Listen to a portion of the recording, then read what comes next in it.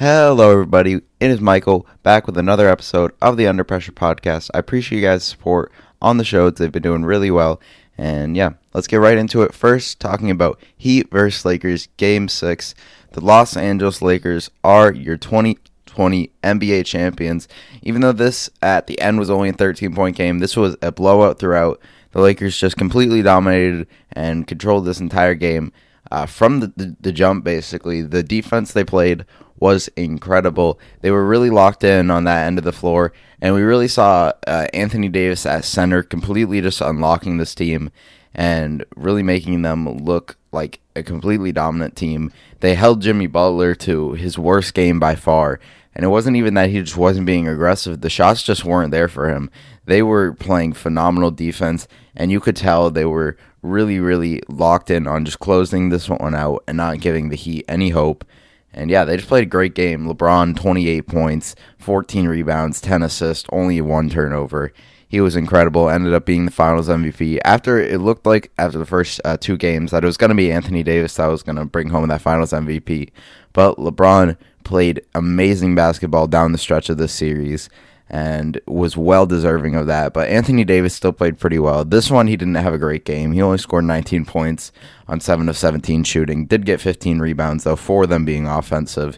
And his impact on defense really just can't even be seen in the numbers. Even though his steals and his blocks are good, you just can't see that impact that he plays on the defensive end, as he's basically a one-man show for them. They have nice pieces surrounding him for sure, but he's really the one that puts everything together for them. And then they got guys like Rondo to step up. Rondo had a massive game. He played really, really good in this one, scoring 19 points, 8 of 11, 3 of 4 from 3, 4 rebounds, 4 assists. He did have 4 turnovers with that, but a really good game from him. And I mean, it was just more that stood out on the defensive end for the Lakers. They didn't even have a crazy offensive night, only shot 31% from 3. But the Miami Heat just built themselves such a deep hole with how early they got down big. Like after the second quarter was over, they were already down 28. It was rough. They got outscored 36-16 in that second quarter. They only had 36 points at halftime, and most of their points came when the game was already over. And yeah, you just got to give all the credit in the world to the Lakers for playing great defense. Obviously, they're the better team. They were expected to win. This is what I expected them to win in a 6-game series where there was going to be some blowouts and there was going to be some close games. But yeah, they just played great defense and they played amazing this game. And then on the Heat side, like I said, Jimmy Butler was really just completely stopped by the Lakers. He only had 12 points on 5 of 10 shooting. I mean, he still had a nice all-around game with 7 rebounds and 8 assists. That's just kind of what he's going to do, especially with how he played this series.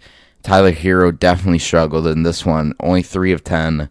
Had 4 turnovers with 4 assists. It was just a rough game for him. Probably the worst game in the bubble for him, and the worst game we've seen in a while for sure. Not even just because he shot bad, but he just looked kind of lost out there with the defensive intensity that the Lakers had. And then Bam had a good game, but it's like a lot of those points were when the game was over, and it's not like those points don't count or anything, but it's just not as impactful. But he did score 25, had 10 rebounds and 5 assists. A nice game, but you would like to see him play better earlier, as he was kind of struggling a bit early on. And yeah, it was just a really, really rough offensive night for them.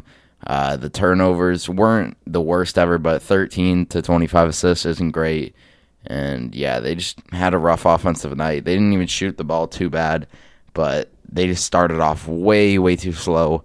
And their star player, who they've relied to carry on with Jimmy Butler, who's had an incredible playoffs and was having one of the best finals I've ever seen to this point, just had an absolute dud in the last game. And then no one else stepped up and had a huge game. We didn't see Duncan Robinson step up like he did in the previous game. He only had 10. Jay Crowder had 12 on pretty bad shooting. Kendrick Nunn had 8 points on 8 shots. Goran Dragic in his return game only had 5 points on 8 shots. So overall, I mean, it was just a really, really rough game for the Miami Heat. But you got to give the credit all to the Lakers. They had a great season and capped it off winning this one in 6 games against the Miami Heat. And this was just an incredible NBA season.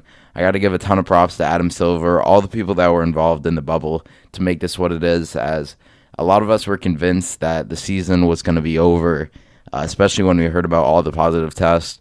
And then we were all a bit skeptical about the idea of the bubble. But the bubble was extremely effective, and we saw 0 positive COVID-19 tests. And just overall, they handled it so well in making it everything it was. We saw so many incredible moments. Obviously, you would want to see the fans reacting to things like the Luka buzzer beater, to things like the Game 5 going down to the wire. You'd love to see the Miami crowd reaction to Danny Green missing a 3 and then Markieff Morris completely throwing it out of bounds. But this was still a great season overall. It was a really fun regular season. And then the bubble was just incredible. Everybody involved did a great job. And shout out to all the players who followed the protocols and kept it safe for everyone and just made this everything that it was. Hopefully next season we can get back to normal. We can get back to having fans in the crowd. And it is a bit bittersweet for this season to end after it's been so much fun, and knowing that we're still a bit unsure about when the season's going to start next year. We don't know. It could start in 4 months. It could start in 3. It could start even longer. They're going to do their best they can to try and get fans, because at the end of the day, they have to make money, and that's a big money maker for them. So that'll be interesting for sure. But yeah, just an incredible 2020 NBA season. Next episode, I'm going to do a bit of a recap of my favorite moments. But yeah, this was just such a great one, and everyone involved did such a great job to allow us to watch the sport we all love. And yeah, it was just a great 2020 season. Next, I do want to talk about the Miami Heat's future and where they go from here, as this was obviously a super successful season for them, as some people didn't even have them making the playoffs. I had them being like a scrappy 6 seed who could have maybe had a first-round upset, but they just outperformed everyone's expectations, making the finals.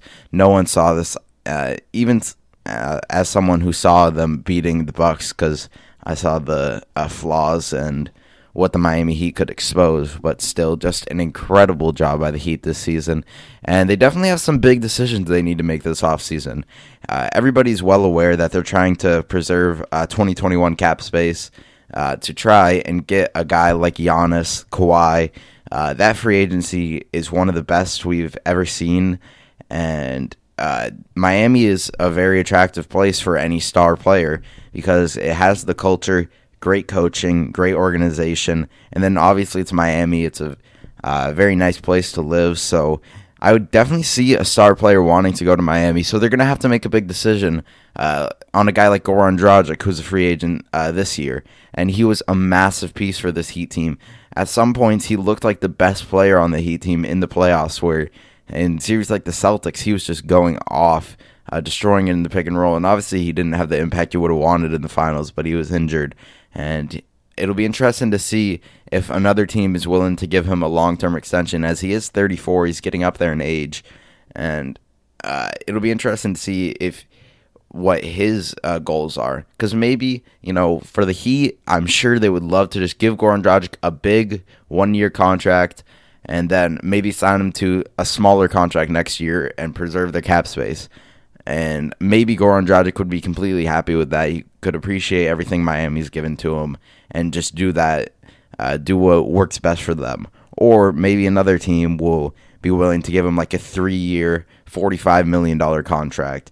And then maybe he just wants the long-term money. He wants that guaranteed. So that's going to be really interesting. That's definitely a big decision for them to make. They also need to make a decision on a guy like Jay Crowder, who was a huge piece for them in this playoffs. He is an expiring contract, and I definitely expect him to get a nice little extension from them because he was just really, really good. He's one of those players who just 100% fits the thing of being a system player, but that isn't a bad thing necessarily, and he fit this Miami Heat system really well. He was a really good defender for them. His three-point shot is pretty inconsistent, but when it's on, it's a super nice weapon for any team to have, and I would definitely just try and re-sign him to maybe like 3-year, $24 million extension. Something like that would be a good move for them.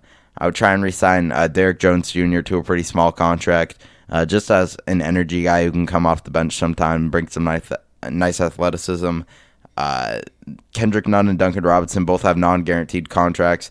Obviously, the Heat are going to want to get those for sure because they were big pieces for them, even though Kendrick Nunn future is definitely a bit iffy.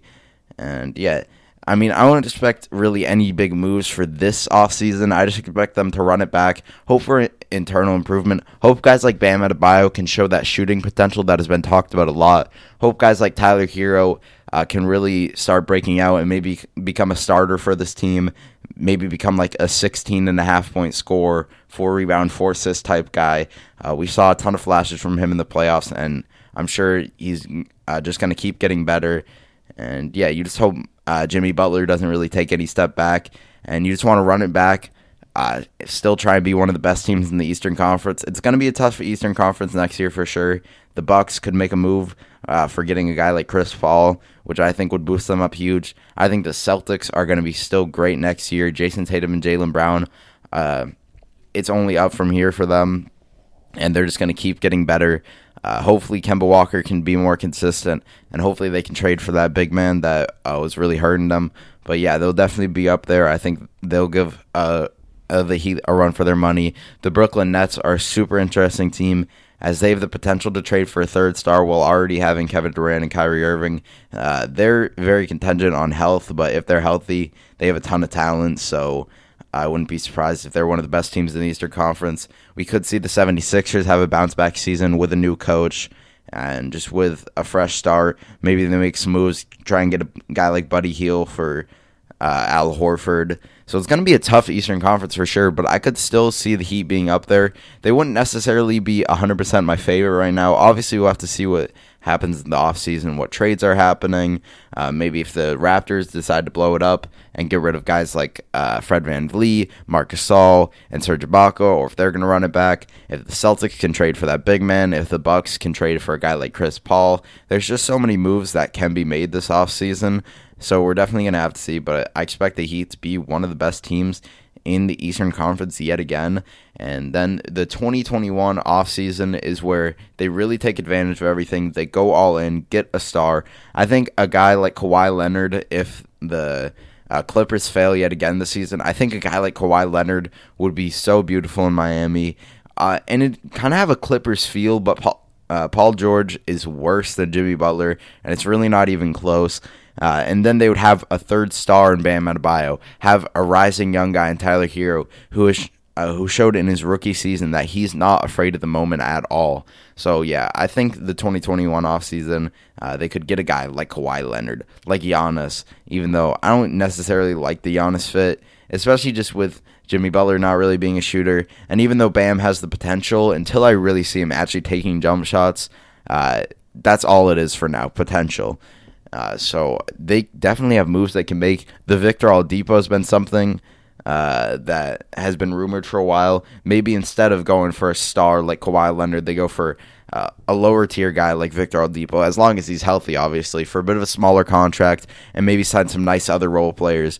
But no matter what, I expect them to get a star in that offseason because there's going to be so many available. And who doesn't want to go to Miami in the situation they're in right now? I expect them to extend Bam Adebayo to a pretty big contract, definitely a max, because he had an incredible season this year. Proved he's one of the best centers in the entire league. So versatile on the defensive end, while also showing some really nice flashes on the offense. And if that shooting starts to come, then it's going to be really, really scary for the league.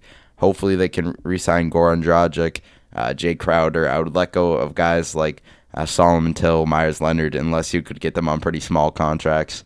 But yeah, this Heat team is in that really, really unique but amazing situation where you have your star player and you have really nice young guys with cap flexibility in the future to get a star, with having one of the best coaches, with having one of the best organizations, and being in one of the biggest markets. So the Heat are perfectly fine. And yeah, they're going to be one of the best teams in the league for years to come. And I expect them to be a championship contender after they get that true number one guy next to Jimmy Butler in the 2021 offseason. But yeah, great season from the Heat. Got to give them all the props in the world for really outperforming everyone's expectations this year. Next, I'm going to talk about the Lakers' future. Now, obviously, they're champions. They really don't have much to think about this offseason. It's a lot of just small moves for them to make.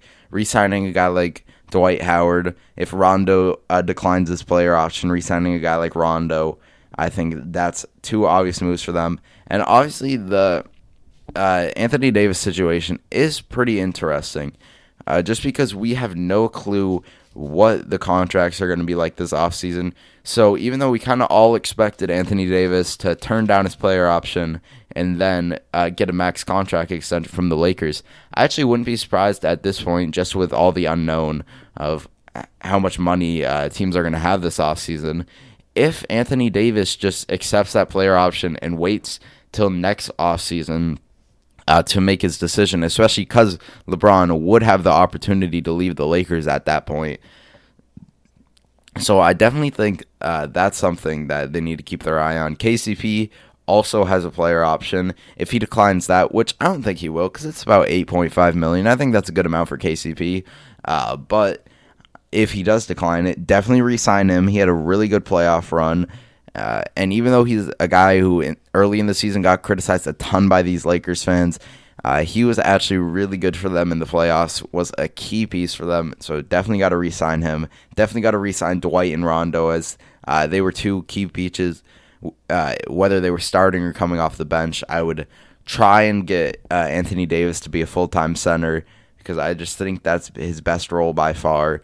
And then have Dwight and McGee basically split the minutes off the bench at the center position, and then Rondo, who, even though he's probably going to suck in the regular season again, because that's just kind of what Rondo does, he basically always turns it up in the playoffs. So you can expect that from him for sure. And really, the only moves I would try and do for the Lakers, to be honest, is trying to trade for a guy like Derrick Rose. If they were maybe all in on Kyle Kuzma, trade Kyle Kuzma and some other contract like Quinn Cook or something, and maybe a pick. If the Pistons are willing to sell low on Derrick Rose, that would be an interesting move for them. I think that would bring them a lot of stuff that was a big flaw for them, which is just bench scoring and bench production as a whole. And maybe just try and get some nice guys in the second round. This draft, while not being top heavy, is pretty deep and has a lot of players that the Lakers could use. It just has a lot of guys who really know how to shoot the ball well.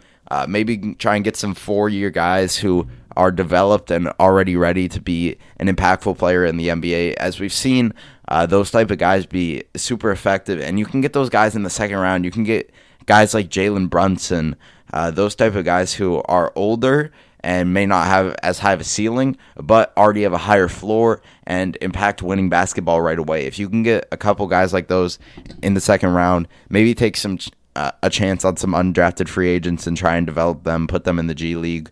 Hope a guy like Taylor Horton Tucker, who they drafted in the second round next year, will be good. That could be a nice piece for them, as he did show some signs when he did play, and he's a guy that a lot of Lakers fans do like.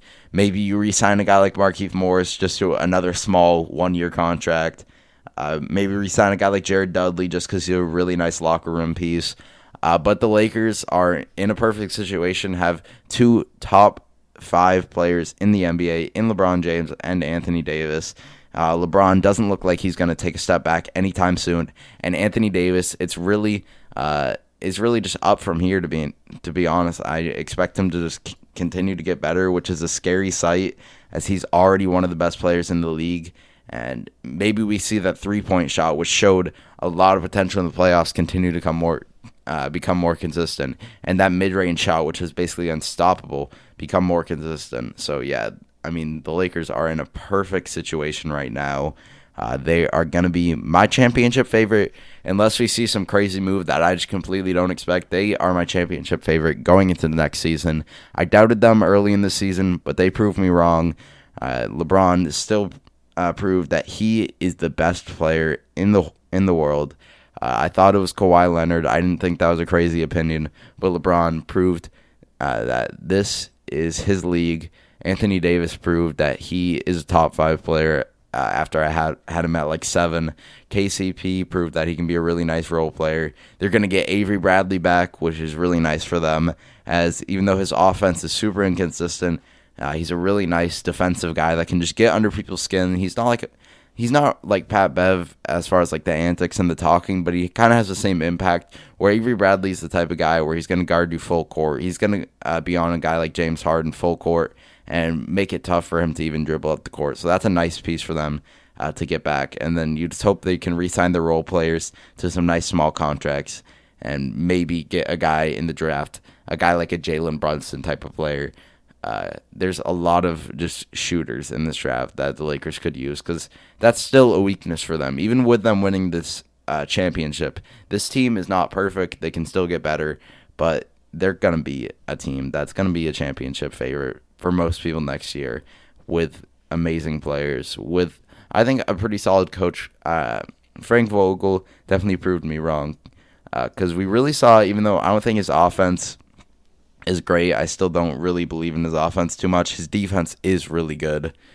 And yeah, a great season from the Lakers, and they really just don't need to be worried at all going into next year. This year went as well as you could possibly have it. They won the 2020 NBA championship, and I think they could make some moves this offseason, but even if they basically kept the same exact roster, they'd be most people's championship favorites. So yeah. Lastly, we're going to talk about NFL Week 5.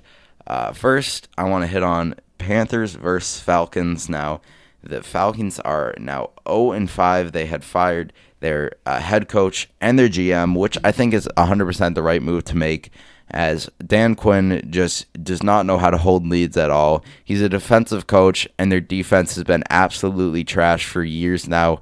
Their offense isn't the same, and it seems like they deal with injuries every single year. So I think it's time for big moves in Atlanta. I think it's time to trade a guy like Julio Jones, get as much value as you can for him, as he is an aging player who has dealt with injuries these past couple of years. And I know that's like your franchise guy, your best player, and that's a tough move to make. That's a tough pill to swallow. But at this point, I think it's time for big moves to happen. I would keep a guy like Calvin Ridley because he is a younger player on a smaller contract. I would keep guys like Deion Jones because he's young, Grady Jarrett, and hopefully you guys can have a big draft this year because I think it may be time to replace a guy like Matt Ryan, too, as he's been pretty lackluster this year with really good offensive weapons. He is some of the best receivers in the NFL, and even though Todd Gurley hasn't been super consistent yet, he's had some really good flashes and had some good games. Like in this one where he had 14 carries for 121 yards and a touchdown. Calvin Ridley and Julio Jones make one of the best, if not the best, receiver tandem in the whole league. Calvin Ridley had 8 receptions for 136 yards this game, but Matt Ryan is just a player who is good, but I just don't think is good enough. And with the age he's at, I think it's time to try and draft a young quarterback, even if it's maybe later in the first round. A guy like Trey Lance could be an interesting pick for them. Maybe let him develop behind Matt Ryan for a year, and then he would have good weapons to start his career off, so that'd be an interesting move for them. But I just think there needs to be big change in this organization because they've been a consistent underperformer. But literally, other than them making the Super Bowl, where we all know what happened there, they're blowing the 28-3 lead, they've been consistent underperformers every single year, and it's continuing to happen this year. They continually deal with injuries. They continually just don't look as good as you expect. And them losing to a Panthers team who, even though they're 3-2, they haven't faced the best competition. They beat a Chargers team who is solid, but that was basically a 50-50 game. They beat the Cardinals, which was an impressive win.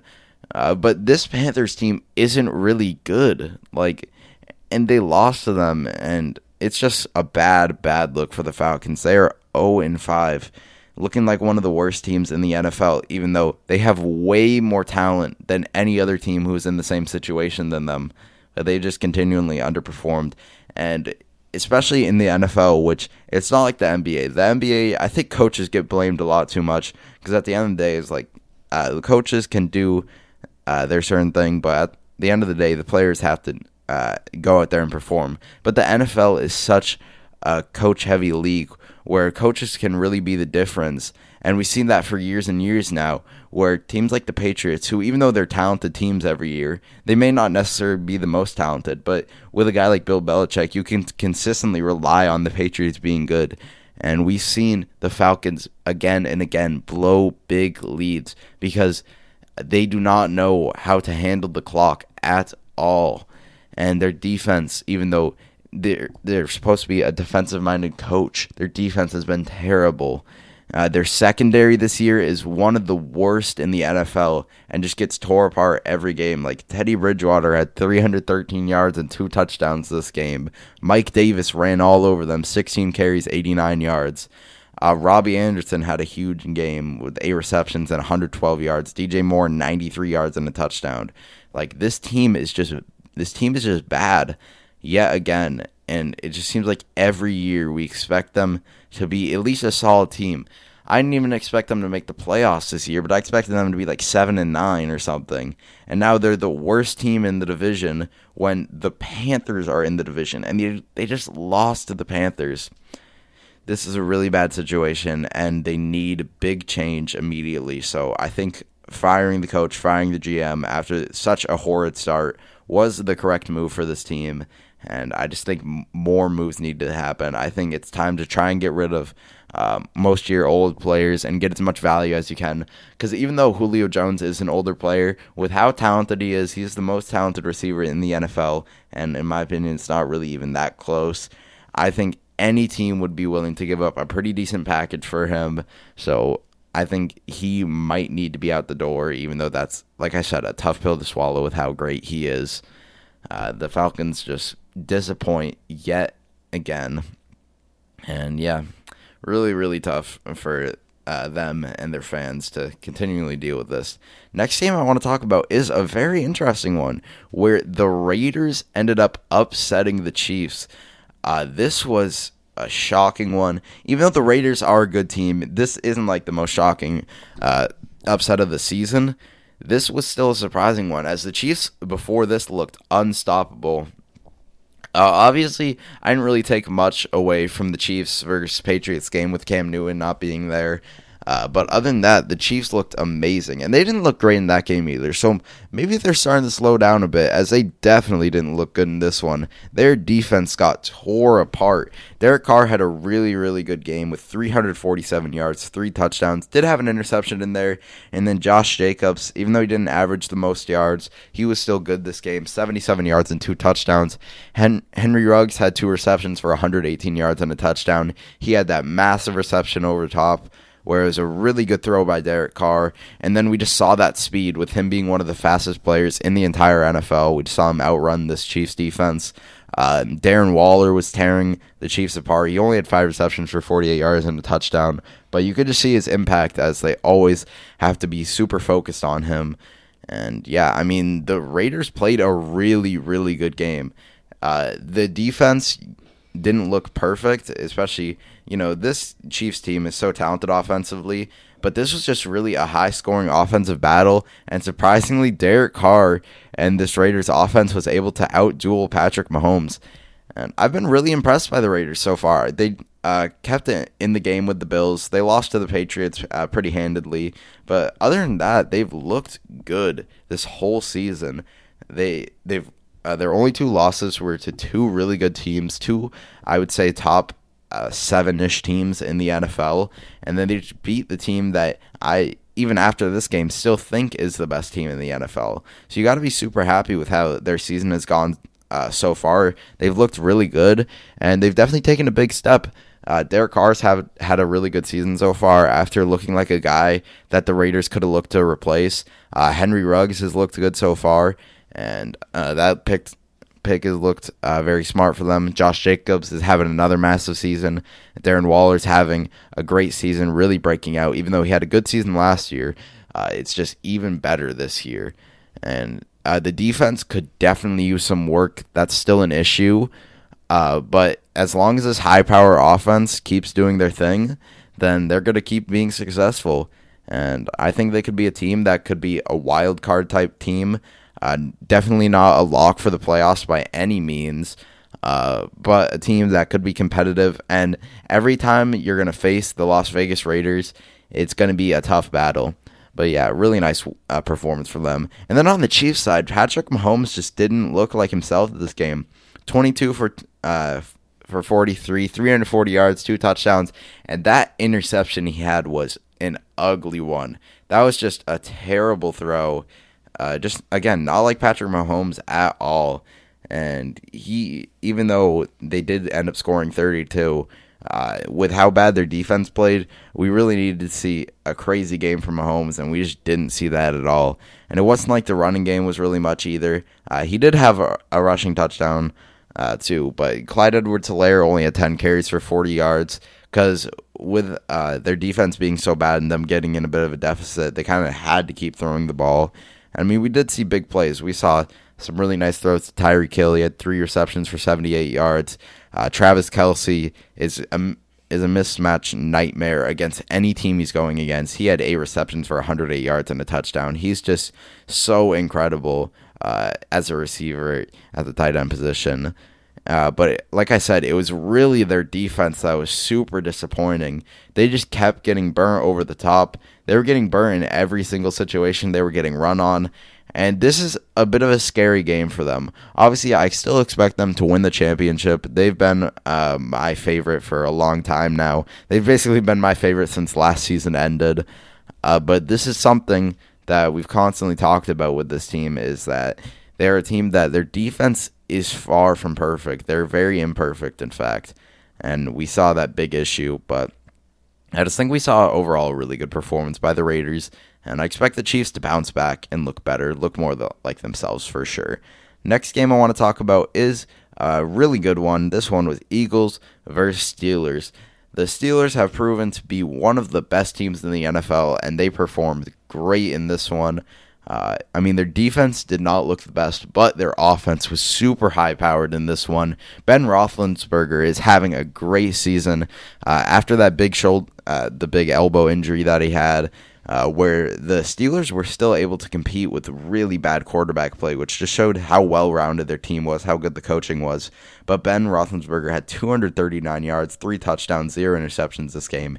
He was just really good in this one. The running game definitely wasn't super effective, with James Conner having a pretty bad performance, only averaging 2.9 on the ground. But he did get a touchdown, and the big standout from this game was Chase Claypool. He's looked really good to start the season so far, even though I was a bit worried when they drafted him, because he was a player that, even though you could see the clear talent, just with the physicality, with him being 6'4", 238 pounds, he's a mismatch nightmare.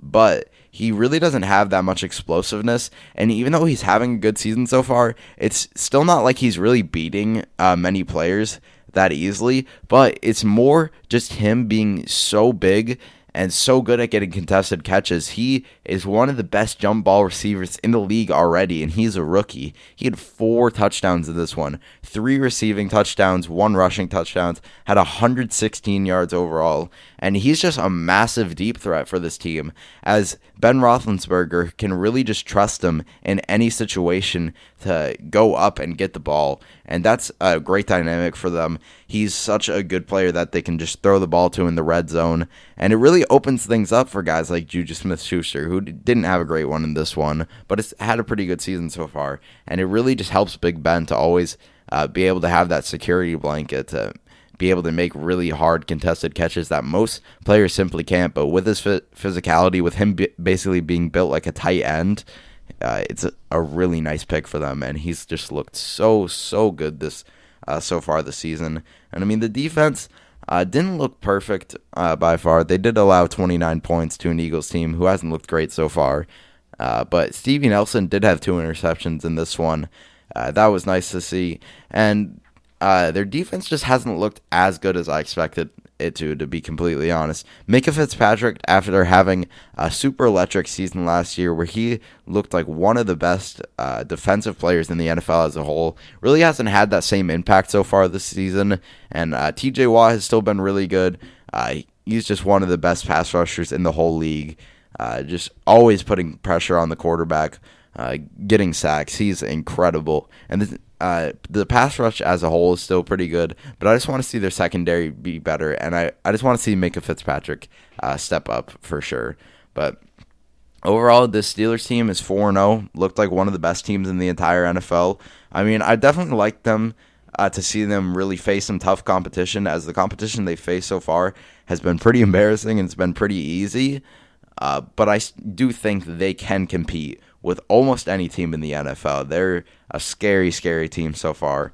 And yeah, they've just looked really good, even though, like I said, I want to see them face some tougher competition. I love to see them play the Patriots, play a team like the Titans. Just that's where I think we're really going to see what this team is made of. But I think they're a good team. And I mean, on the Eagles side, Carson Wentz, he just hasn't looked the same this year. Simple enough. He had 258 yards, 2 touchdowns, did have 2 interceptions in this one. And like I said, he just hasn't looked the same this year. After him having a really good season with a huge lack of weapons last year, with him having a bit more weapons, with Miles Sanders proving he's one of the better running backs in the NFL, he's been going off this season so far. He had 11 carries for 80 yards and 2 touchdowns in this one. He's been so good. Even with those weapons being a bit better, even though they're not perfect, they still have to deal with a ton of injuries, as I guess that's just something that is going to be with the Eagles for years to come now, because every season it seems like they're dealing with like 5 injuries a game. But yeah, I just have to see Carson Wentz be better. It's really as simple as that. He's been so disappointing so far this season, and like I said, he has a good running game too. Miles Sanders is really, really good.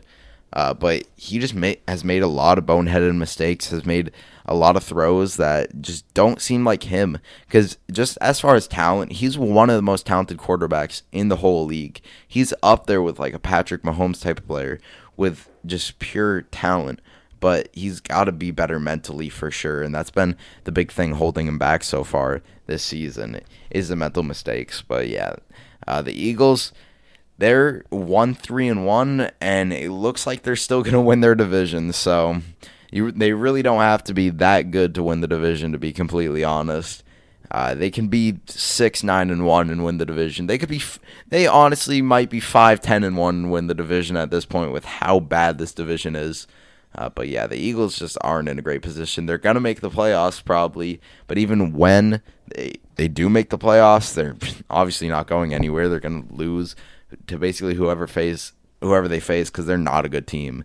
And I mean, Travis Fulgham did have a huge game in this one, with him having 10 receptions, 152 yards, and a touchdown. He went off. But Zach Ertz, who's been Carson Wentz's security blanket, 1 reception, 6 yards. He did have 6 targets, so that was definitely just weird to see, because he's a player who's super consistent. And this defense got tore apart by Big Ben, man. This defense, they got basically no pressure on the quarterback. They only got 1 sack this game, and they just gave Big Ben way too much time. Like I said, got tore apart by Big Ben. Chase Claypool went off on them. And yeah, they just don't look like a very good team. This division may be the worst we've ever seen. We thought it was the worst we've ever seen last year, but it's even worse now. Next, I want to touch on Dolphins versus 49ers. This was a very, very surprising one, as the Dolphins blew out the 49ers, and now the 49ers fall to 2-3, being the 3rd best record in the division. And obviously, they've had to deal with a lot of injuries. We all know that. Their defensive line, which was by far the best part of their team last year, is super hurt. And Jimmy G was down for a couple games, but this loss was just inexcusable. Jimmy G played terrible in this game. 7 of 17, 77 yards, and 2 interceptions. He even got benched for C.J. Beathard. He was just really bad.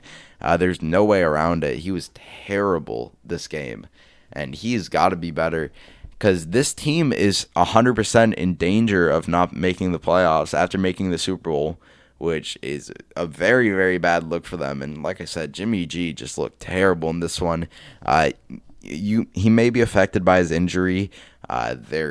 I'm not doubting that necessarily, but still, this was just a whole nother level of bad. And I mean, it's not even like their running game was that bad, but they really just couldn't even run the football that much because they got down early and they got down big. Their offense was so bad. Like, let's look, punt, turnover on downs, punt. They did eventually get a touchdown, but punt, interception, and then got another touchdown. But they got down 30-7 at one point. Like, they just looked terrible. And then it's not even like the defense really did anything. They only got 1 sack. Like I said, that defensive line is just super hit. And yeah, they had to punt the ball a lot. They really just didn't do anything out there. CJ Beathard had a fumble, which they couldn't recover. They looked atrocious this game. And like I said, they are in danger of not making the playoffs. And it's looking like right now, especially with how good that division is. The Rams have looked incredible. The Seahawks have looked really good. And then even though the Cardinals have been a bit inconsistent, they've looked better than the 49ers still. I mean, on the Dolphins side, like I said, Ryan Fitzpatrick, he tore them apart. 350 yards, 3 touchdowns. The running game was pretty good. Preston Williams, he's a player who I think everyone should look out for. One of the most underrated young receivers in the NFL. Was an undrafted player, but is super talented, has great physicality, great athleticism, and is working on his technique. But he had a phenomenal game in this one. 4 receptions, 106 yards, and a touchdown. Mike Gesicki, who's having a huge season so far for them at tight end, who I think is pretty underrated too, even though he's getting more respect for sure this season. I think he's still going a bit under the radar. He had 5 receptions for 91 yards. Devontae Parker, who's had a pretty good season so far, and as long as he's healthy, he's one of the better receivers in the NFL. He had 2 receptions for 50 yards and a touchdown. I mean, this offense just looked incredible. They looked unstoppable this game, and then they held them pretty well on defense. Bobby McCain and Xavier Howard both got an interception. They got some pass deflection in there, like they got to the quarterback a little bit. They were just amazing this game, and I like the direction this Dolphins team is going in for sure. I've talked about this multiple times, but it's just like they're not great right now, but I think they can be good in the future, and I really like their coaching staff, and I like a lot of young players on their team. I really like Devontae Parker, Preston Williams, Mike Gesicki, Tua Tagovailoa. They just have a lot of nice players on that roster, and I think they just need to get a bit better as a well-rounded team, but they're a team that you can't sleep on, and the 49ers definitely showed that with how bad they got beaten. Next, we're going to talk about Colts versus Browns. The Browns are 4-1. They just truly look like a good team because this Colts team is a very, very solid one. And the Browns were still able to win as they beat them 32-23. Baker Mayfield, even though he's not perfect, he's looked pretty decent this season. He did have 2 interceptions, but they can always rely on this running game. They did not have Nick Chubb in this one, and still the running game was fantastic. They're just so good. I think their play calling is great. They really make it just easy for the running backs to get open holes, and then that allows Baker Mayfield to do play action and throw like intermediate passes, which is where he's the best, and then occasionally he can take the top off of the defense and throw to a guy like Odell. And yeah, this offense just looks really good. Like I said, did have 2 interceptions. He's not perfect by far. He's not one of the best quarterbacks in the NFL. But as long as they keep relying on the running game, as long as the defense keeps looking decent, and he has all the weapons in the world around him, I think this Browns team is going to be a playoff team. Like I said, they're 4-1. They looked like one of the better teams in the whole NFL and have beat some decent teams. So yeah, I definitely got to give a ton of credit to the Browns. It's just so happy. It just makes me so happy to see this Browns team actually be good, as they've just struggled for so long. And it's always just so exciting seeing a team like this finally be good. And yeah, I love seeing this. Baker Mayfield's having a much better season. Jarvis Landry had a good game in this one. Odell was good. Austin Hooper's been a great pickup for the Browns. Kareem Hunt has went off this season so far. When Nick Chubb comes back, this offense is just going to be even more deadly. The defense has looked pretty decent. They had 2 interceptions in this one. And I just love watching this Browns team. Myles Garrett has looked like the defensive player of the year so far. He had another sack and a tackle for loss in this one. He's been absolutely incredible. After getting the massive 5-year, $125 million extension, he's proving that he's worth every penny of that with being one of the best pass rushers in the league. And I just love watching this Browns team. They're super fun to watch. On the Colts side, Phillip Rivers had a very Phillip Rivers game, 243 yards, 0 touchdowns, 2 interceptions. Even though I do like Phillip Rivers, I love the competitiveness that he brings to every game. He just brings that competitive fire with the way he trash talks everyone. He, a lot of the time, makes some of the most boneheaded decisions I've ever seen. Like, some of those interceptions, especially the last one, was terrible. Just an absolutely terrible throw. And the receiver was just not open. Bad throw. Easy interception for the Browns to close out the game. So Phillip Rivers is a pretty inconsistent player. Some weeks he's going to look like one of the better quarterbacks in the league, and some weeks he's going to look like this where he makes some of the just most boneheaded decisions ever. And, I mean, the running game, Jonathan Taylor, as a rookie, has started off looking pretty good this season. He averaged 4.8 on the ground, had a touchdown. He's just looked very solid. T.Y. Hilton had his first pretty decent game after having a bit of a slow start to the season for sure. He had 6 receptions for 69 yards in this one. But overall, the offense just wasn't really great in this one, to be honest. They just didn't have that same spark. They are dealing with some injuries at the running back position. But you still got to see him be better. You still got to see Phillip Rivers just make better decisions and not make big mistakes, especially at the end of the game like that. And then, I mean, the defense didn't look great in this one. Really didn't get any pressure on Baker Mayfield at all. Did get 2 interceptions, which was nice to see, but they got to get more pressure on the quarterback for sure. And they can't get run all over like they did in this one. The biggest blunder for sure was the 3rd and 9 where the Browns ran the ball and they got like 20 yards off it. That was a really, really bad play in a key situation for them. You just can't allow that to happen at all. But I still think this Colts team is a very solid team. I think they're going to make the playoffs, probably as a wild card. But yeah, they're just a nice team. A team that's a 9-7, 10-6 type of team. Next, I want to talk about Giants versus Cowboys. Now, obviously, we saw Dak Prescott go down with that gruesome injury. Looked like the Gordon Hayward injury with him. Officially, I think it was dislocating his ankle. And just prayers up to him. That was a really, really bad injury. And it's obviously sad to see any player go down, but especially a guy like Dak Prescott, who, from all accounts, off the field, seems like a great guy. He's talked a lot about mental health and just the importance of that. He just seems like such a good guy off the field.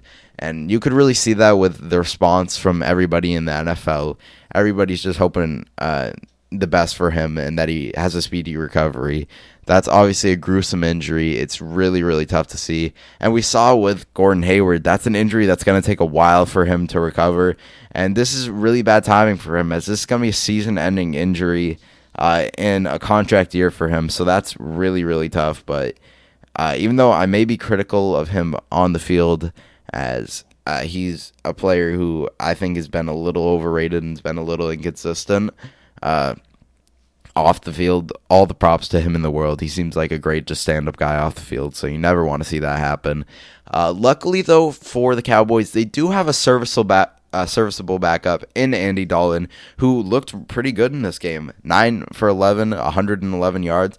And even though he's not a guy you'd ever want to be the franchise quarterback, it was definitely a smart move for the Cowboys to get a guy like Andy Dalton with the current situation with Dak Prescott being injured. Andy Dalton is going to be a very, very serviceable quarterback, and with the weapons around him, he's going to be solid enough where as long as the defense maybe looks even a little bit better, they can still be a decent enough team. They could still be a team that competes with the Eagles for making the playoffs. And as long as the running game is better, for sure. With Ezekiel Elliott, who struggled a lot this season, he looked way better in this game. He had 91 yards, 2 touchdowns on 19 carries. If he keeps looking like that, then this Cowboys team could still be solid. They did barely beat the Giants, which is not a good look at all, as the Giants are one of the worst teams, maybe if not the worst team in the NFL. They are 0-5. But as long as the weapons on the offense do stay healthy, they can be fine. Andy Dalton is a fine enough quarterback for them to be a decent team still. With CeeDee Lamb having an insane rookie season so far, he's already proven to be one on the upper echelon of receivers in the NFL. He had 8 receptions, 124 yards. Michael Gallup is a very good receiver too. 4 receptions, 74 yards.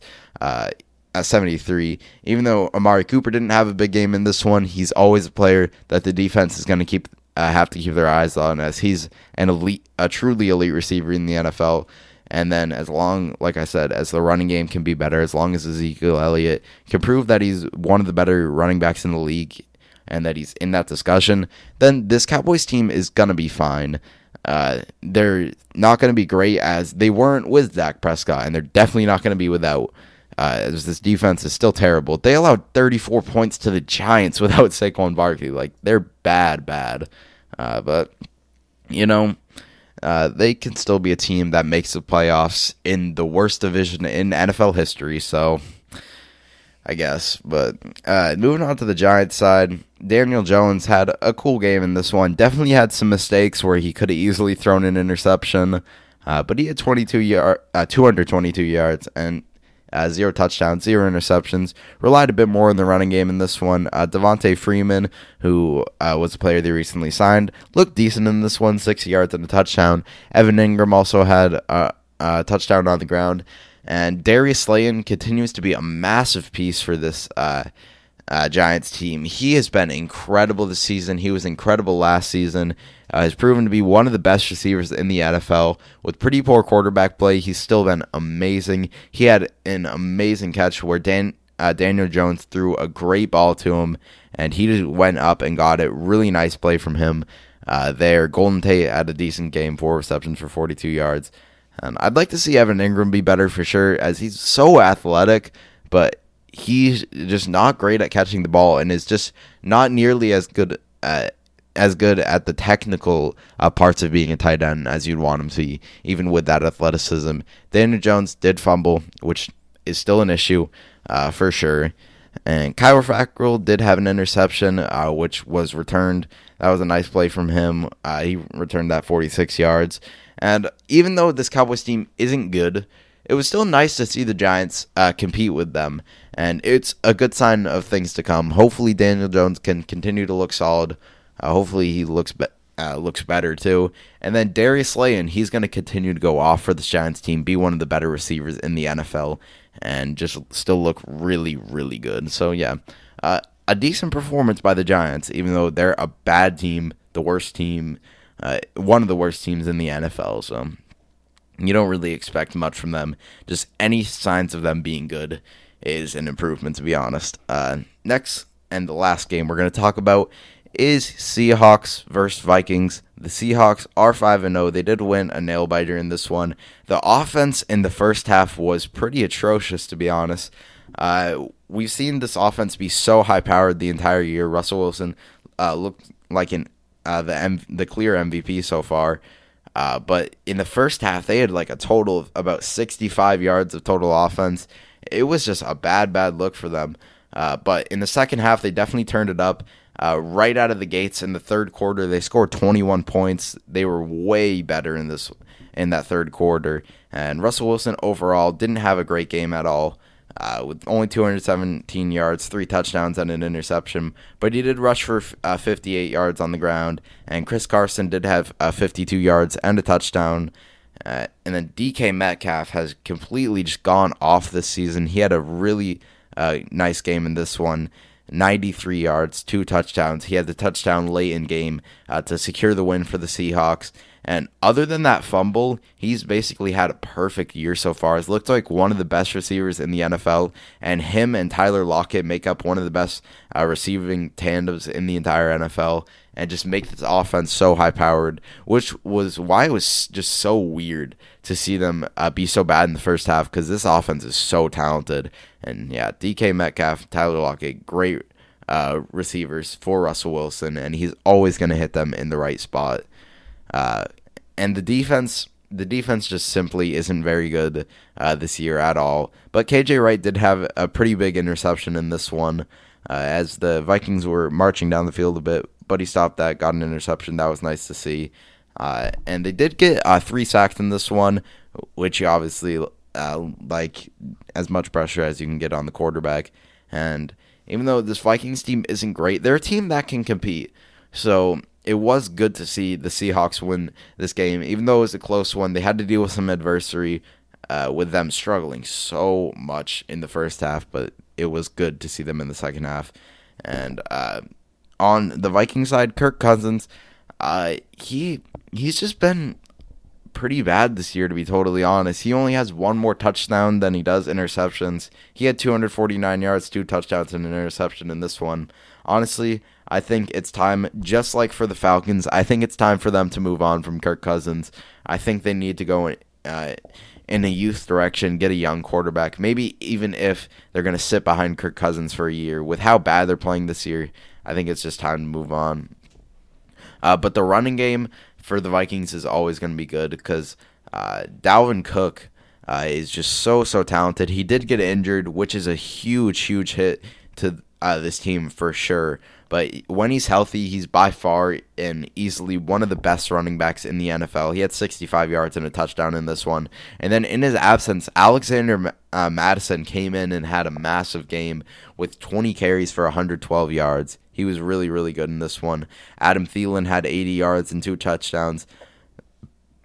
And I mean, overall, this team just hasn't looked good to start the season so far. The defense is something that makes sense now looking at it, why they're bad, but I just didn't really fully grasp that they were going to be this bad. Their secondary is really bad. They have a huge hole at the corner position, and they're just a pretty disappointing team so far. Kirk Cousins hasn't looked great. He did have 2 fumbles in this one, and one of them they didn't recover, and they, like I said, they've just been disappointing. But it was nice to see them compete with the Seahawks, even though I wouldn't even say this. It was them being super great. It was more just the Seahawks struggling, and they proved in the second half that they're the much better team. But yeah, that has been the episode of the Under Pressure podcast. I hope you did enjoy. It's been Michael. Peace out.